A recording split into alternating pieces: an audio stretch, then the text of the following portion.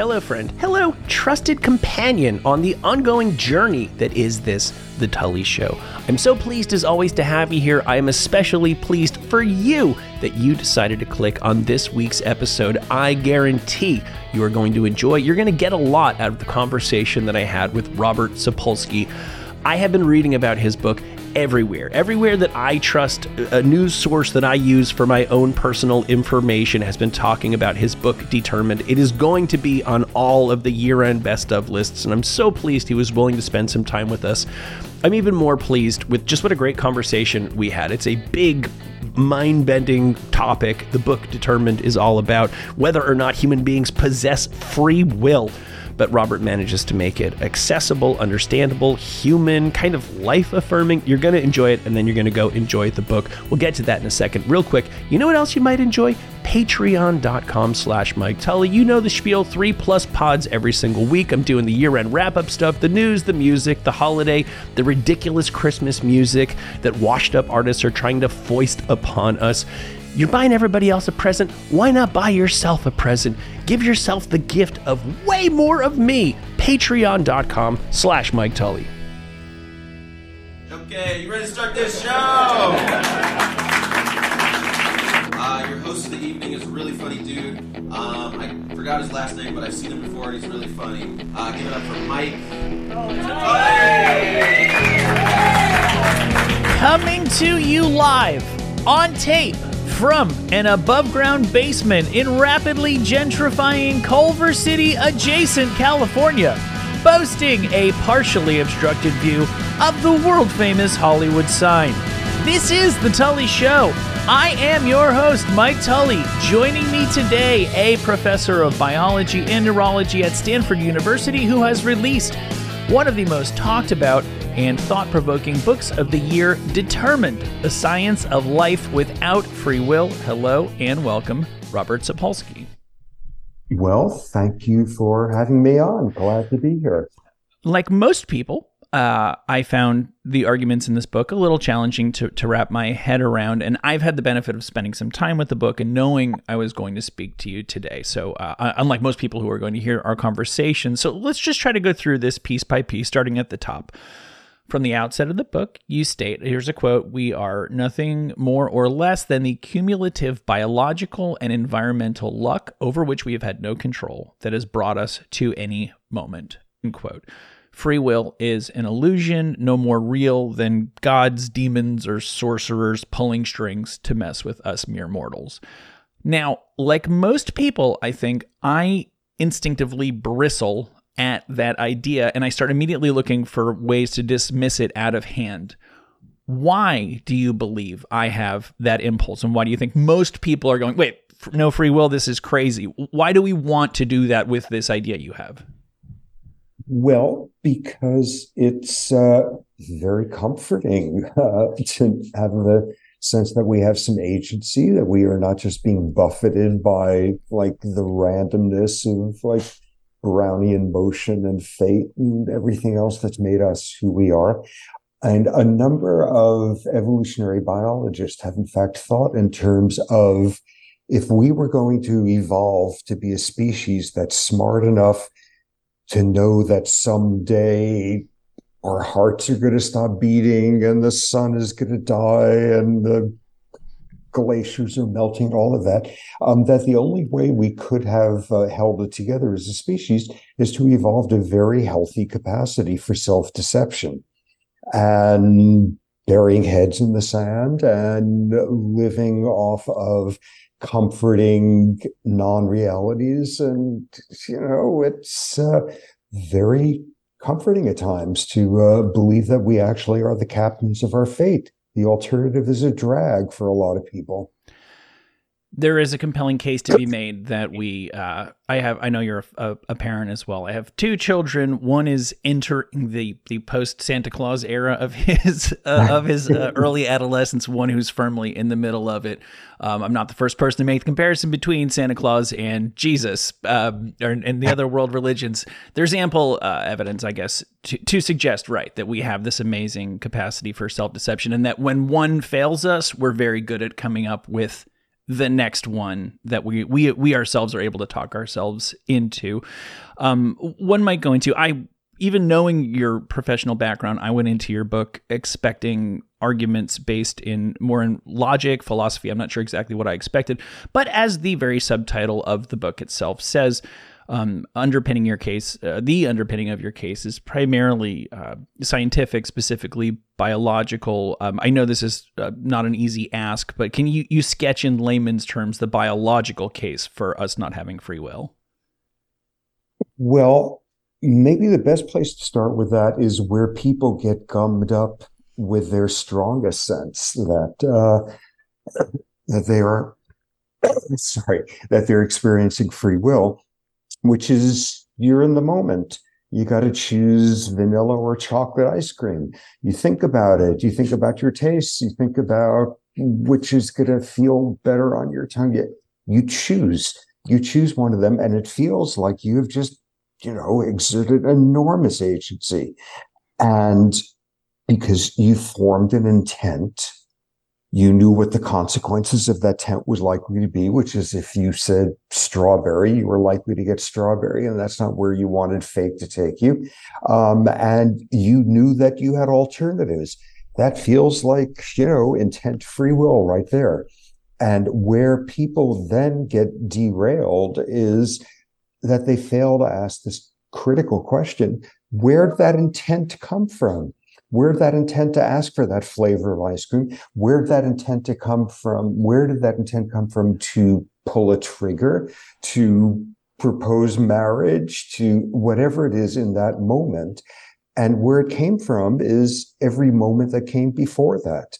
What was going on in your brain a second ago, what your hormone levels were like this morning, what your recent months have been like in terms of trauma or epiphanies or wonderful things or horrendous ones, all of which will have changed the function of your brain, what your adolescence was like when you were finishing construction, the final phase of it, and the most important part of your brain, your childhood, your fetal environment, which has a shocking amount of influence on the adult you became, your genes, the culture your ancestors invented centuries ago, because that shaped how your mother was mothering you within minutes of birth.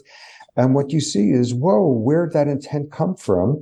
From biology interacting with environment over which you had no control, stretching from a second ago to a million years ago. And when you put all those influences together, there's not a crack anywhere in there in which you could shoehorn in our conventional notion of free will. You started thinking about the notion of free will, the validity of the notion of free will from a very young age. Personally, what do you think it was that attracted you to this question above all others in a way that translated into essentially your life's work? Well, I was 14 when I decided there's no free will. I was raised very, very devoutly and ritualistically religious in a way that had generated some tremendous, seemingly insoluble contradictions that were hitting very close to home and that were generating all sorts of adolescent angst.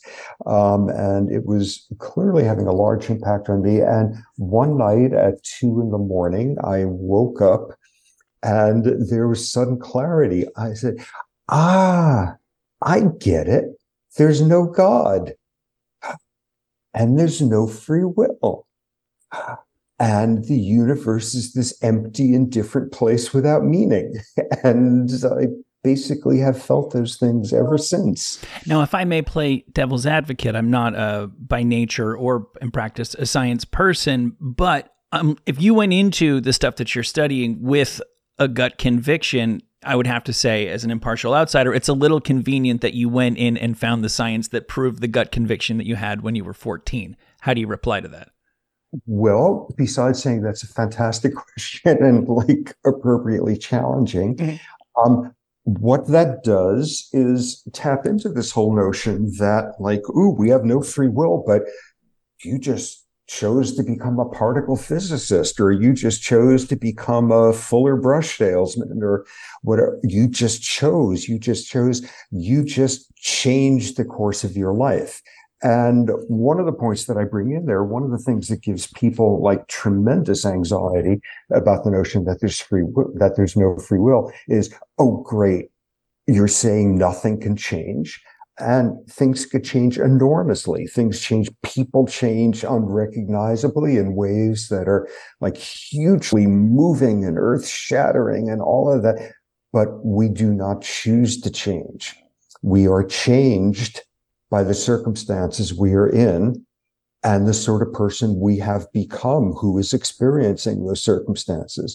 And in my particular case, sort of circumstances had set me up to be a person who would conclude those things as a 14-year-old and change me in ways where that's what I would want to go find out more about. Having a 14-year-old's muddy, incoherent sense that the brain was kind of important. And, well, let's add some more clarity to that. Having a vague, muddy sense that, like, early development and genes and why we evolved to be who we are were important. So let's go find out more about that. You respond to the moments around you purely by definition in the way that you have become the person who you are, parentheses over which you had no control. I know you earlier in your career extensively studied primate behavior, specifically baboons. In what way, if any, does that area of research inform this area of research? Well, in retrospect, I've kind of skated in a couple of different professions. I'm a neurobiologist and sort of live in a lab doing things to neurons and genes and stuff like that. But for more than 30 years, I also spent 3-4 months a year studying wild baboons in a national park in East Africa. And sort of the particular focus of both my lab work and field work was stress, the effects of stress on the brain. Why do some individuals, socially complicated primates deal better with stress than others? So that was sort of the package deal of my day-to-day obsessions as a scientist. But kind of what you do if you're straddling those two professions is, if you're a lab neurobiologist, you're spending your time talking to genetics people and molecular biologists and sort of a very nuts and bolts world. And then if you're spending part of each year, like looking at primate social behavior in the wild, you're talking to sociologists and weirdly, eventually psychiatrists, public health type people, ecologists, evolution. And, you dabble in enough of those different professions and you begin to see after a while that all of those pieces collectively are what rule out free will. Like neuroscience does not provide you with a slam dunk that says that there's no free will. Physiological ecology doesn't do that. Evolutionary biology doesn't do that. Genetics, but you put all those pieces together and you see that they're not separate pieces. They all merge into one set of influences and, control. And it's at that point that it kind of occurs to you that, the science is pretty airproof at this point. Airproof, airtight, whatever. Yeah. I think airtight's where we're going. Airproof function just as well for what you were trying to communicate. Okay. I'm curious. You're going back and forth. Baboons, humans. At a certain point, do you start noticing when you're at Target or at a baseball game, man, we're really baboons? Do you start to notice the correlation? Well, yeah. Actually, where primate dominance hierarchies sort of became most relevant for me, I think, was my very first faculty committee meeting as a assistant professor back when, of just looking at, okay, so how's dominance playing out in this room here? Instead of snarling or displaying your canines or like forcing somebody else, some other baboon, into a really compromising, embarrassing position just to show that you could do it. Okay, who's reading their mail conspicuously throughout the whole meeting here? Who's glancing up every now and then only to make the sarcastic comment? Okay, so that's the dominance hierarchy going on here. When you study another primate species at great length, and this has been years and years of doing that, and like implicit in that is you want to kind of make sense of who we are. You're struck by two conclusions. One is we've got the exact same blueprint, the same circuitry as every other primate out there. We're made of the same stuff. We have not invented new parts of the brain, and that explains our humanness. We don't have novel neurotransmitters. We're like every other primate out there. And then we take that blueprint, that plumbing, all of that brain stuff that we share with all these other species, and we use it in ways that are just beyond bizarre and unprecedented. And that's what makes us interesting. We're activating the exact same parts of the brain when we're doing something savage and violent as some baboon, when he's savaging some other baboon's belly with his canine. And we do it by pressing a button and killing somebody on the other side of the planet with a drone. We do it when we feel fantastic empathy for somebody whose face we never see. We're just like every other primate, except for the fact that we are unrecognizably different. And that's pretty damn compelling after a while.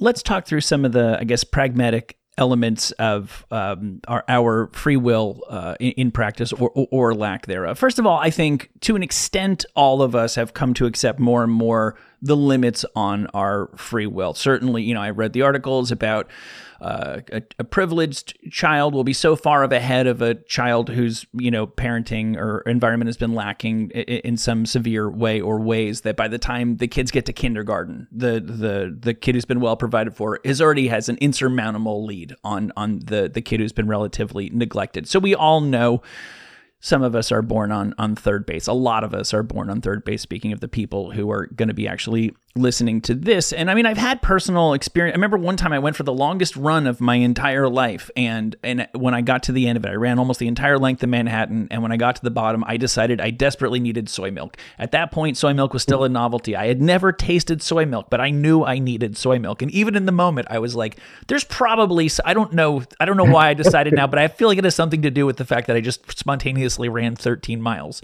But on the other hand, I mean, everybody does this thought exercise. Well, hold on. I have free will. I'll give you an example. I hate smoked salmon.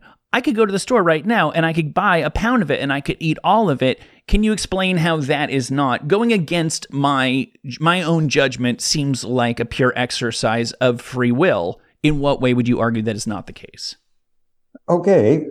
First off, you have a very strange brain, both craving soy milk at a juncture like that and not craving smoked salmon. It hit the spot. One of Earth's delights, smoked salmon. Uh-huh. Okay, so you're at that juncture. Yeah. You hate smoked salmon. A lot. You hate it with every fiber of your soul and your moral anchoring and yet suddenly, just because you want to display free will, you go out and you buy some salmon and go home and consume it. What went on in you in that moment? And what one has to start dissecting is, well, how do you wind up being the sort of person who would reflect on your actions? Not everybody does. Most people don't. How do you wind up being somebody who values thinking about what motivates you and how you became the sort of person you became? Okay, so we got to explain that. You had no control over that. How did you become the sort of person where if you then were fishing around for, I want to have a demonstration of free will. I'm not the sort of person who would rob a bank, so maybe I should, I'm not going to do that. How do you become the sort of person where that's not the sort of thing you would do? How do you become the sort of person where, to show your free will, you wouldn't walk up to a stranger on the street and say, you have a wonderful smile. I hope you have a good day. Maybe, whatever the biology is of introversion, extroversion made you the sort of person where that was not your option. Maybe instead you think of, what things do I have pet peeves about? Well, people who make sloppy, noisy sounds with their mouth when they chew, that's going to be hard to prove that. Salmon. I hate salmon. If I'm going to prove that I have free will, I'm going to buy and eat some salmon right now, because I've always hated it. How did I become the sort of person where a gustatory display of my free will was the thing that seemed like the option to? Yeah, it's not by chance that you wound up being the sort of person who would decide to flex your perceived sense of free will at a moment like that, just to assure yourself that it was there, and to have the need to assure yourself you became that sort of person. And that somehow, out of some weird combination of whatever childhood traumas you were subjected to by salmon doing horrendous things to you, and like the genetic makeup of the taste buds in your tongue and who knows what else, that it wound up being salmon. That's the thing I'm going to do to prove that, like, I have free will. All right, fair enough. But let's talk about, in the book, you bring up experiments conducted by Benjamin Libet. I'm saying that correctly? I don't know. I always call him Libet, but Libet, oh man, you might be right too. I googled it a week ago. I've already forgotten, to be honest. Yeah. To me, this seems like the scientific underpinning of, like, the quote unquote gut decision, and this is something that resonates with me. I took a class one time in philosophy of religion, which is it's a hilarious subject, because there are these people who make really good livings writing books philosophically proving not just the existence of God, but the existence of a loving God, of a loving Christian God.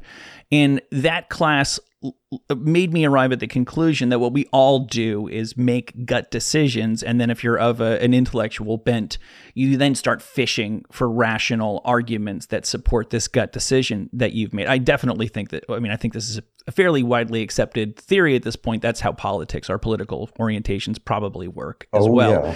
So can you talk about how these, we'll call them Libet experiences, inform the arguments you're making? Well, Libet, and I sort of sarcastically say somewhere in the book that if you're writing a paper on the subject of free will, whatever kind of biologist or philosopher, it's like basically required by law that you mention Libet by the second paragraph or so. This was landmark earth-shattering experiment that was done in the 1980s. And lots of people will know sort of broad outline. You get a volunteer, you sit them down, and you say, well, here's a button. Whenever you feel like it, press that button. And we're going to wire up all sorts of things to your arm muscles just so we can tell when, in fact, you started to press that button. And here's a big clock with like a 2-second sweeping hand. And the second you form the intent to press the button, glance at the clock so you could tell us exactly what time it was when you formed that intent. And meanwhile, we're going to put all sorts of electrodes all over your head. This was the 1980s, so this was primitive Neanderthal brain imaging techniques. But we're going to be able to look for a particular sort of electrical wave in your brain, which will tell you when the command was first sent to your muscles to press that button. And the earth-shattering finding was that your brain was sending a message to your muscles, start to push that button, about 0.3 of a second before you consciously were aware of, I think I'm going to do that. Oh my God, everyone said on Earth, your brain knows before you do. Interesting duality there, that there's a you in there that's separate, all that brain yuck in biology, that was separable. But mainly at the moment we think we have formed an intent, as you said, that's just post hoc rationalization. Like unconscious things in your brain have already decided. That proves there's no free will. And like, big surprise, people have been like arguing about that ever since, whether it actually does show that or not. Is there a difference between intending to do something and becoming aware that you intend to do something? Is there a difference between your brain having an intent versus your brain having an urge? Like 40 years later, people still have conferences and fight about this. And which brings me back to the point that I started with, which is this incredibly interesting science, but it is totally irrelevant to deciding if there's free will or not, because it's not asking the question, how do you become the sort of person who would intend to press that button at that point? And I don't just mean that in the very narrow sense of intending, okay, now I'm going to do it instead of waiting another second. How do you wind up being the sort of person, given who does these sorts of experiments, who was lucky enough and privileged enough to go to a university and somewhere along the way formed an interest in psychology? So you're taking Psych 101 and became the sort of person with a mixture of altruism and curiosity. So you'd sign up for one of those experiments, and that you were sort of person with the self-regulation and like emotional regulation, so that you would sign up to volunteer and actually show up there on time instead of screwing off and forgetting about it, or be like recovering from drinking all night at your frat party the night before. And how do you become the sort of person who would sit there and sincerely like press the button as soon as you think of it, instead of an oppositional sort of personality where you're thinking, ooh, I'm smarter than these psychologists. I'm going to intentionally screw up their experiment. How do you become that sort of person who would sincerely do it instead of that other type? And how do you wind up the person who would walk into that lab there and see they're all busy with the previous volunteer, look around, nobody's looking, and steal somebody's laptop and run out the other end? Where did all those things come together so that you're the person sitting there pressing the button at that instant? And that's where it's what was going on in your brain a second ago and a year ago, and when you were a fetus, and your ancestors and ecology and evolution that made you this sort of species instead of that sort. And that's where you see there's no free will. By the time you get to, I have just formed this intent, exactly as you said, what we're understanding about things like moral decision making, what you're probably doing is post hoc rationalizing a gut instinct that you formed. But mainly by the time you're getting to forming an intent or forming an explanation for what you think your intent is, it's so long past the point where a free will discussion is relevant. Like, how do you become that sort of person? All of this, correct me if I'm wrong, suggests that the brain is obviously very real. The mind is not. The mind is this epiphenomenal thing. That's the end product of all those molecules and ion channels and chemistry and God knows what else goes on in the brain.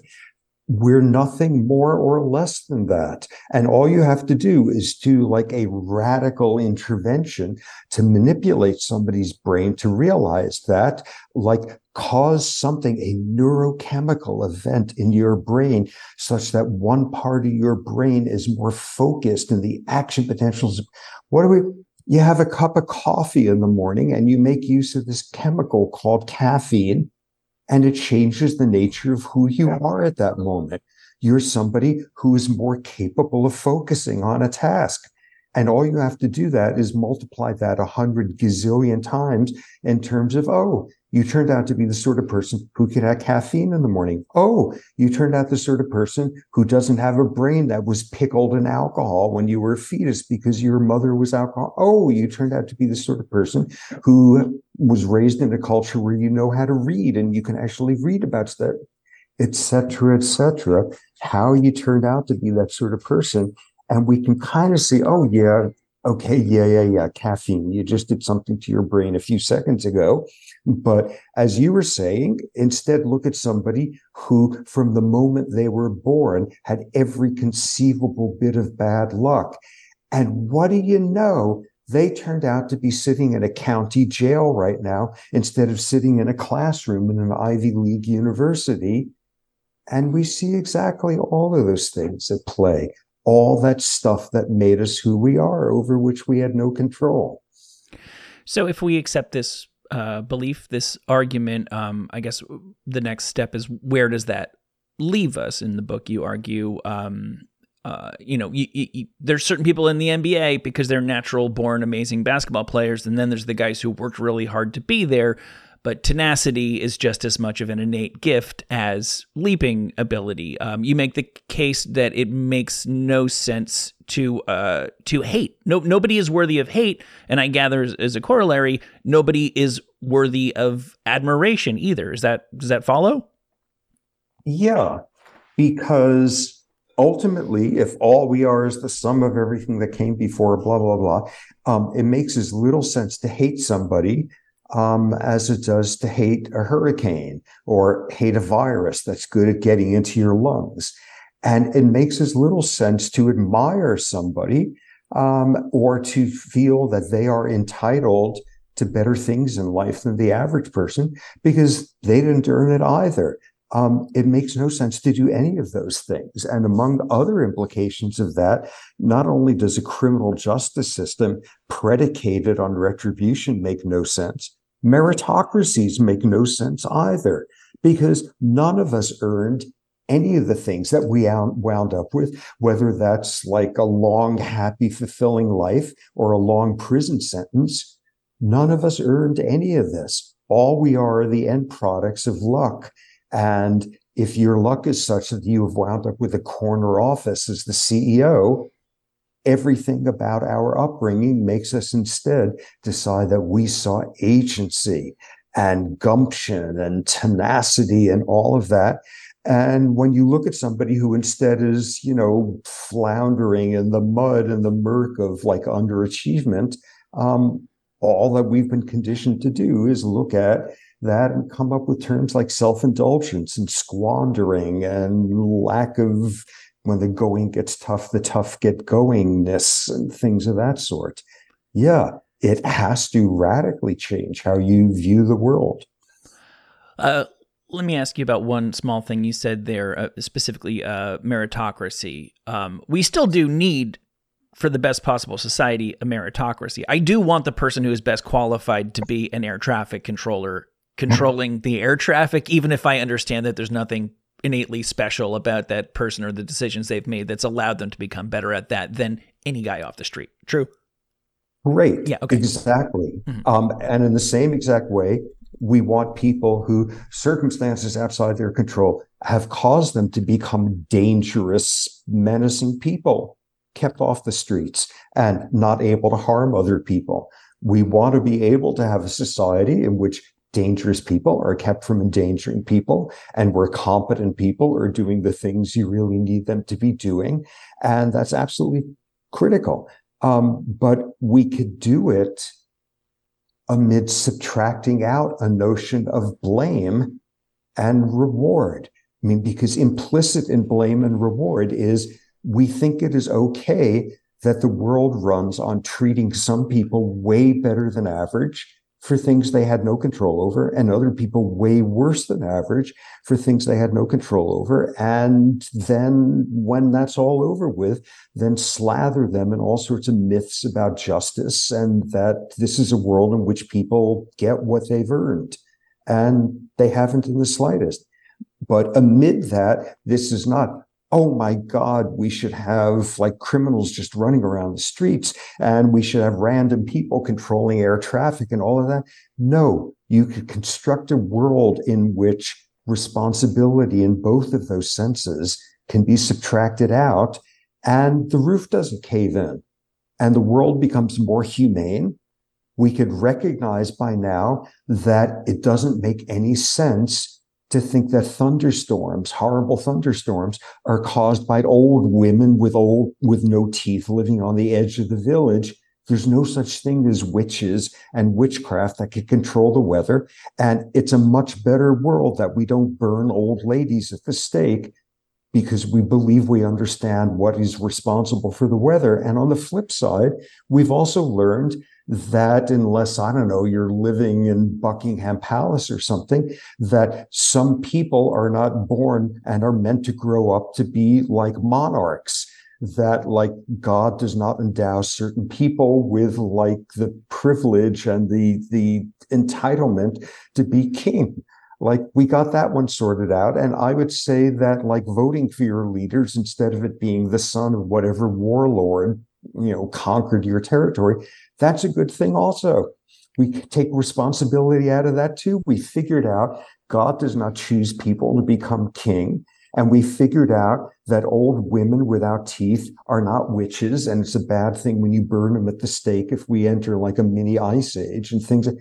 And we've done that over and over. And in our own lifetimes, we've figured out, oh, a kid at school who's not learning how to read, it's not because they're lazy and unmotivated and words that are laden with a belief in free will. Turns out something screwy went on in like the fourth layer of this part of their neocortex, such that they flip around letters that have closed loops, and they have dyslexia. And that's why they're shitty at learning how to read. They're not at fault. They're not unmotivated. Oh, they're not responsible for that. Biology, that's what's going on there. And not only do we learn like to be more effective at teaching people how to read if they have trouble distinguishing B's from P's or things like that, but we're also not raising kids to think that they are lazy and underachievers and screw ups. And then when they're 40, they learn the word dyslexia for the first time and say, oh my God, I've spent the first 40 years of my life hating myself for something that I was not responsible for. We've learned how to do that. We could subtract that out. And in every one of these cases, not only doesn't the societal roof cave in, the world is more humane. It's much better that we're subtracting free will out of our perceptions of realms in which we decide some people are entitled to better treatment than average, and some people are deserving of worse treatment. So this is obviously a deeply held, long-held conviction on your part, and yet you say you yourself have consistent, and I assume you would agree, you will always have trouble practicing what you preach. It's just so ingrained in us that we have free will that you say at best 1% of the time you are actively aware of the thing that you believe and actually are able to put it into practice, that I didn't just do something amazing, or I didn't just have a moral failing because I decided to have a second ice cream cone or whatever. I'm curious, can you think of practical ways in which you have put this into practice in your life, this belief, and what effects it has had on your life? And I know that you are a parent. And can you think of any way it's informed your parenting, for better, for worse? What effect has that had? Well, just to give you an example, my wife is also a neuroscientist by training. We have two kids who are young adults now, but back when they were little, there was this one day, like our 4-year-old did something like mean to our 2-year-old. And my wife and I sort of swooped in and did you're not a bad person, but that was a bad thing to do, doing all that sort of thing. And we're going on and wailing on our child. And then inevitably, like one of us, my wife or I, would say something like, maybe we're being a little bit too hard on him. After all, he's got like no frontal cortex. Like we actually talk that way at home. So one of us would say, yeah, he's got like no frontal cortex. And then the other one would say, but yeah, how else is he going to develop a good one? And like just aware of that stuff playing out. That's exactly where these sorts of insights come in. But I think more broadly, it just winds up be very skeptical of things that seem intuitively obvious. Because there's all sorts of things that people in the past believed were intuitively obvious that, for example, if you or I were sitting around 400 years ago as the same people, it would have seemed almost certainly just as a given, sort of the privileges we stumbled into randomly in life, to sit there and say, oh, certain people are meant for slavery. In fact, they're so incapable of taking care of themselves. It's a blessing for you to enslave them and like feed them now and then.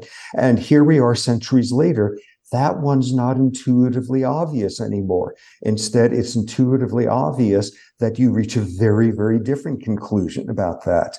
And be very, very suspicious of whatever seems intuitively obvious as a moral stance about how you're judging people, because 100 years from now, that's going to seem shockingly unintuitive and, in fact, brutal and heartless.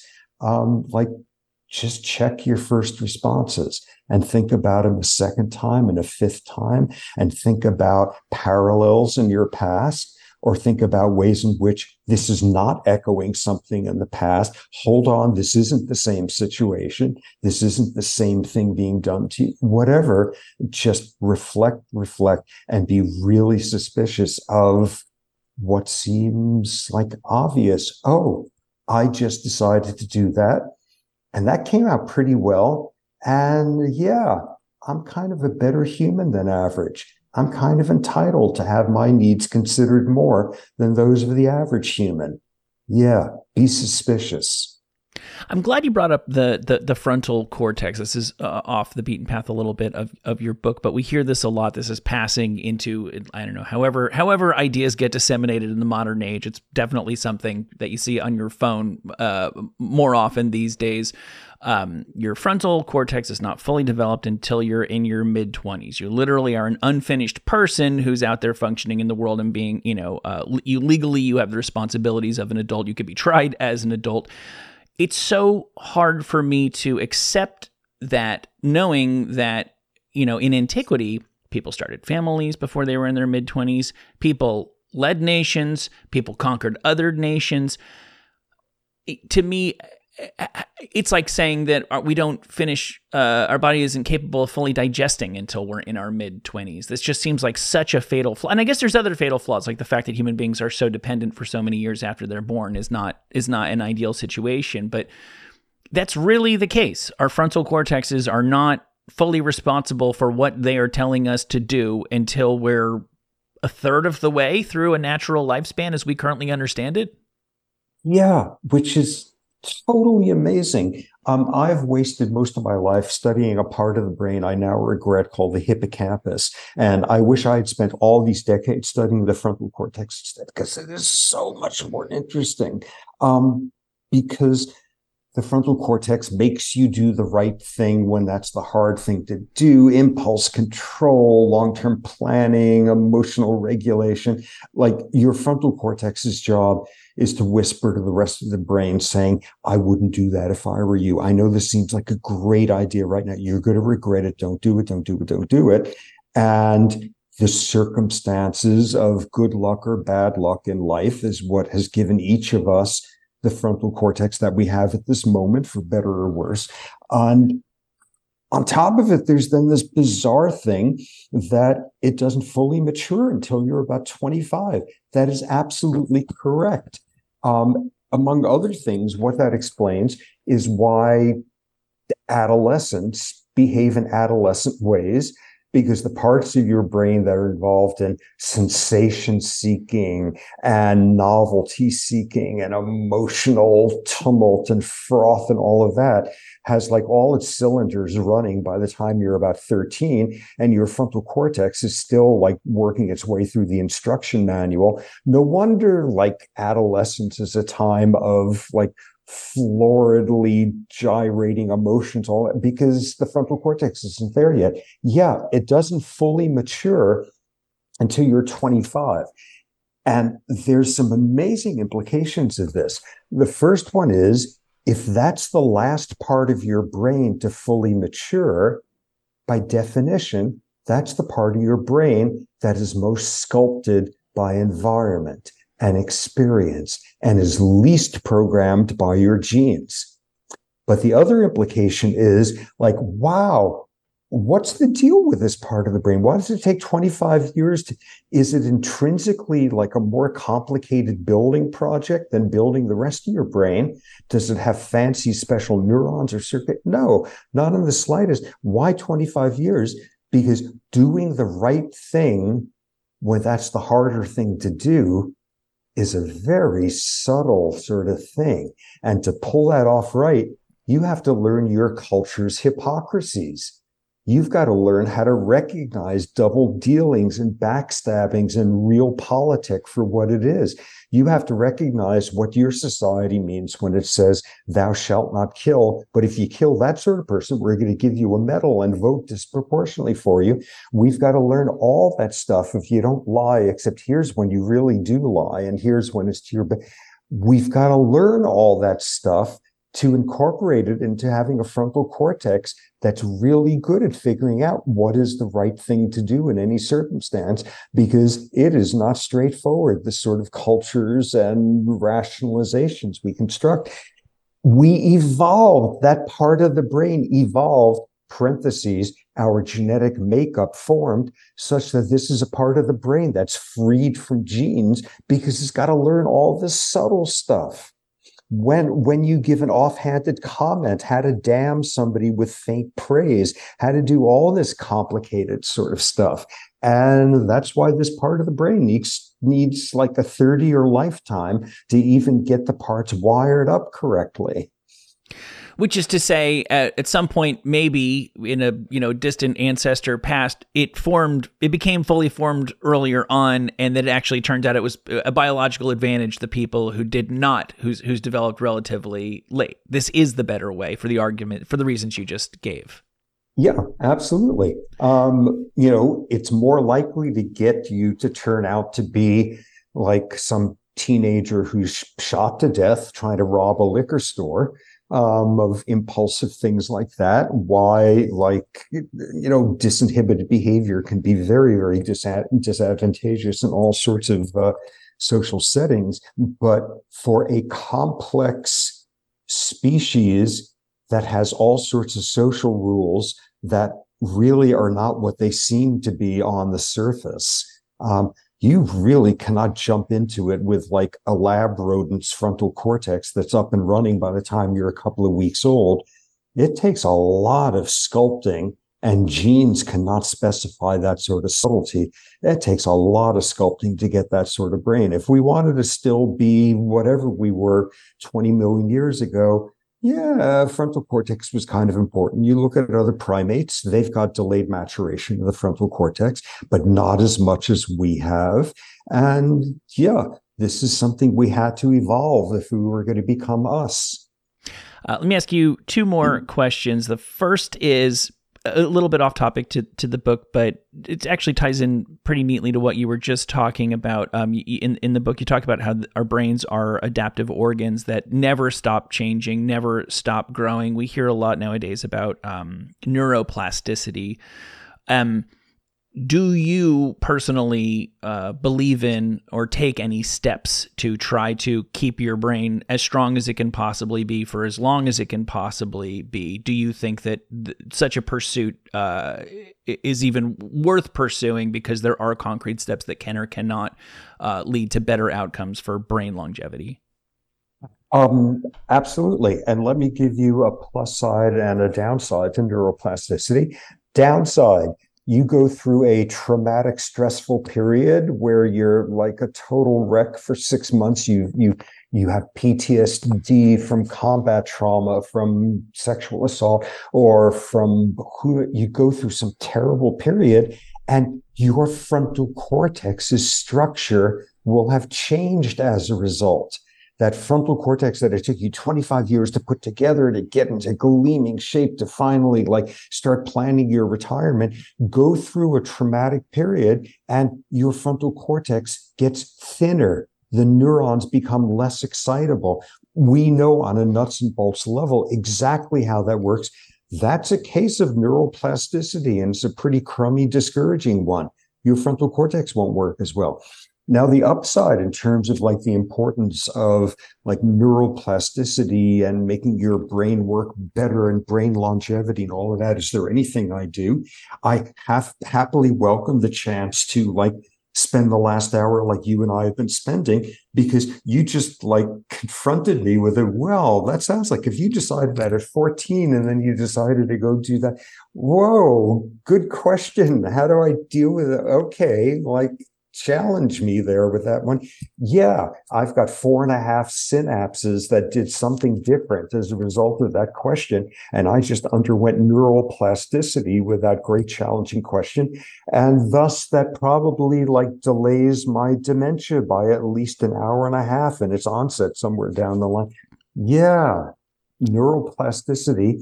The brain is not set in stone, and that's for better or worse. happy to have been of service in that regard. Finally, somebody somewhere is listening to this right now in their car and saying, oh my God, this guy might be right. And at 40 minutes ago, they were trying to find reasons to dismiss your argument out of hand. And now they're thinking it's possible, at least, that we have no free will. That is, to those of us raised in the only world any of us have ever known, I think for most of us, a pretty terrifying prospect. But you argue it can ultimately be liberating. In what ways might we find having no free will a liberating concept? Well, just think about how much better of a world it is that we don't burn people at the stake when the weather is bad. Think about how much better of a world it is that if someone has an epileptic seizure, we don't think they have been consorting with Satan and they're demonically possessed. And that we figured out that rotten mothering does not cause schizophrenia. And that we figured out that cold, heartless mothers don't turn children into having autism. And that some kids have trouble learning to read because their eyes do something weird and they flip the letters around and something screwy with their cortex. And that we don't have certain states in this country that believe it is morally okay and scientifically advisable to try to punish somebody into having a different sexual orientation than they have. And that we figured out that there's a biology by which some people are going to be morbidly obese because there's a receptor in their brain that doesn't listen to a satiation hormone. And it's not because they secretly hate themselves and have no, at every single one of these steps where we have subtracted out a sense of responsibility. And also how much better it is that the person who is born on third base, that we can understand they didn't earn their damn privileges in life. At every one of these steps, the world becomes a better place. And we got to just keep doing this because we know we are still mired in some of those same assumptions. Wow, okay, we figured out somewhere in recent decades, there's lots of different ways to love people. And it's okay to love in a different way than you do. And that's a good thing not to punish people for that. There's all sorts of new ones where we're going to have to do that as well. This is a good thing when we subtract a sense of responsibility out. And it's exactly sort of the embedded sort of toxic point that you made reference to, which is anyone sitting and listening to something like this, anyone who would sit and buy a book and read it, they're one of the lucky ones. They're not wondering where dinner is coming from tonight. They're not, homeless. They're one of the lucky ones, which is to say they're the ones who have the most to benefit from this notion that we are the outcome of our efforts and stuff. For most people on this planet, the notion that there's no free will, that's a blessing. That's a good thing because we're running a world where we're willing to hold them responsible for crappy luck that they had no control over. This is a good thing.